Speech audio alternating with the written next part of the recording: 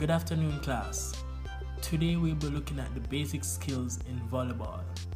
Last class we looked at the history and origin. So today the basic skills comes into play. To be an effective volleyball player, we all need to have these basic skills. So the basic skills for playing volleyball are serving, passing, setting, attacking, blocking, and digging. So, starting with the serve, this is what begins the volleyball game. This is when a player stands at the service line at the court and send a ball across the net to the opposing player. Then comes the pass. This is a skill that performs by the player receiving the ball, getting the ball up to another player on the court, which is called the setter.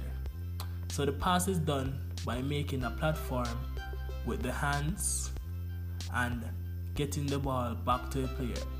We have two types of pass: the forearm pass, which is also called the bump, and the overhead pass, which is also called the volley. Setting is the action for playing the ball to a teammate. Setting is usually done in an overhead motion using the hands.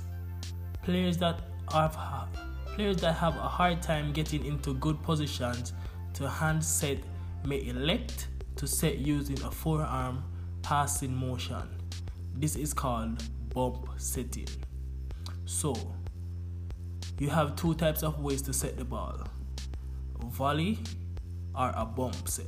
So setting is almost like passing, only that this is the action that uses to create an attack for your teammates. Attacking or spiking. This is the action of sending the ball over the net to the opposing courts. Attacks are usually done by taking steps, which is called an approach, to the net to jump and hit the ball. The volleyball approach and hit is often thought of as the most fun skill in volleyball. Also, the hardest skill to master.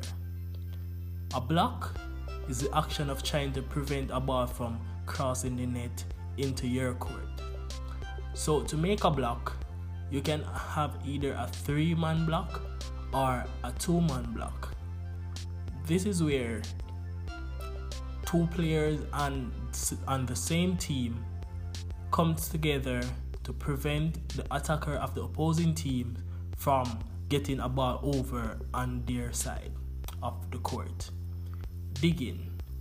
This is the action of playing the ball in a way that prevents the ball from touching the court after an attack by the opponents.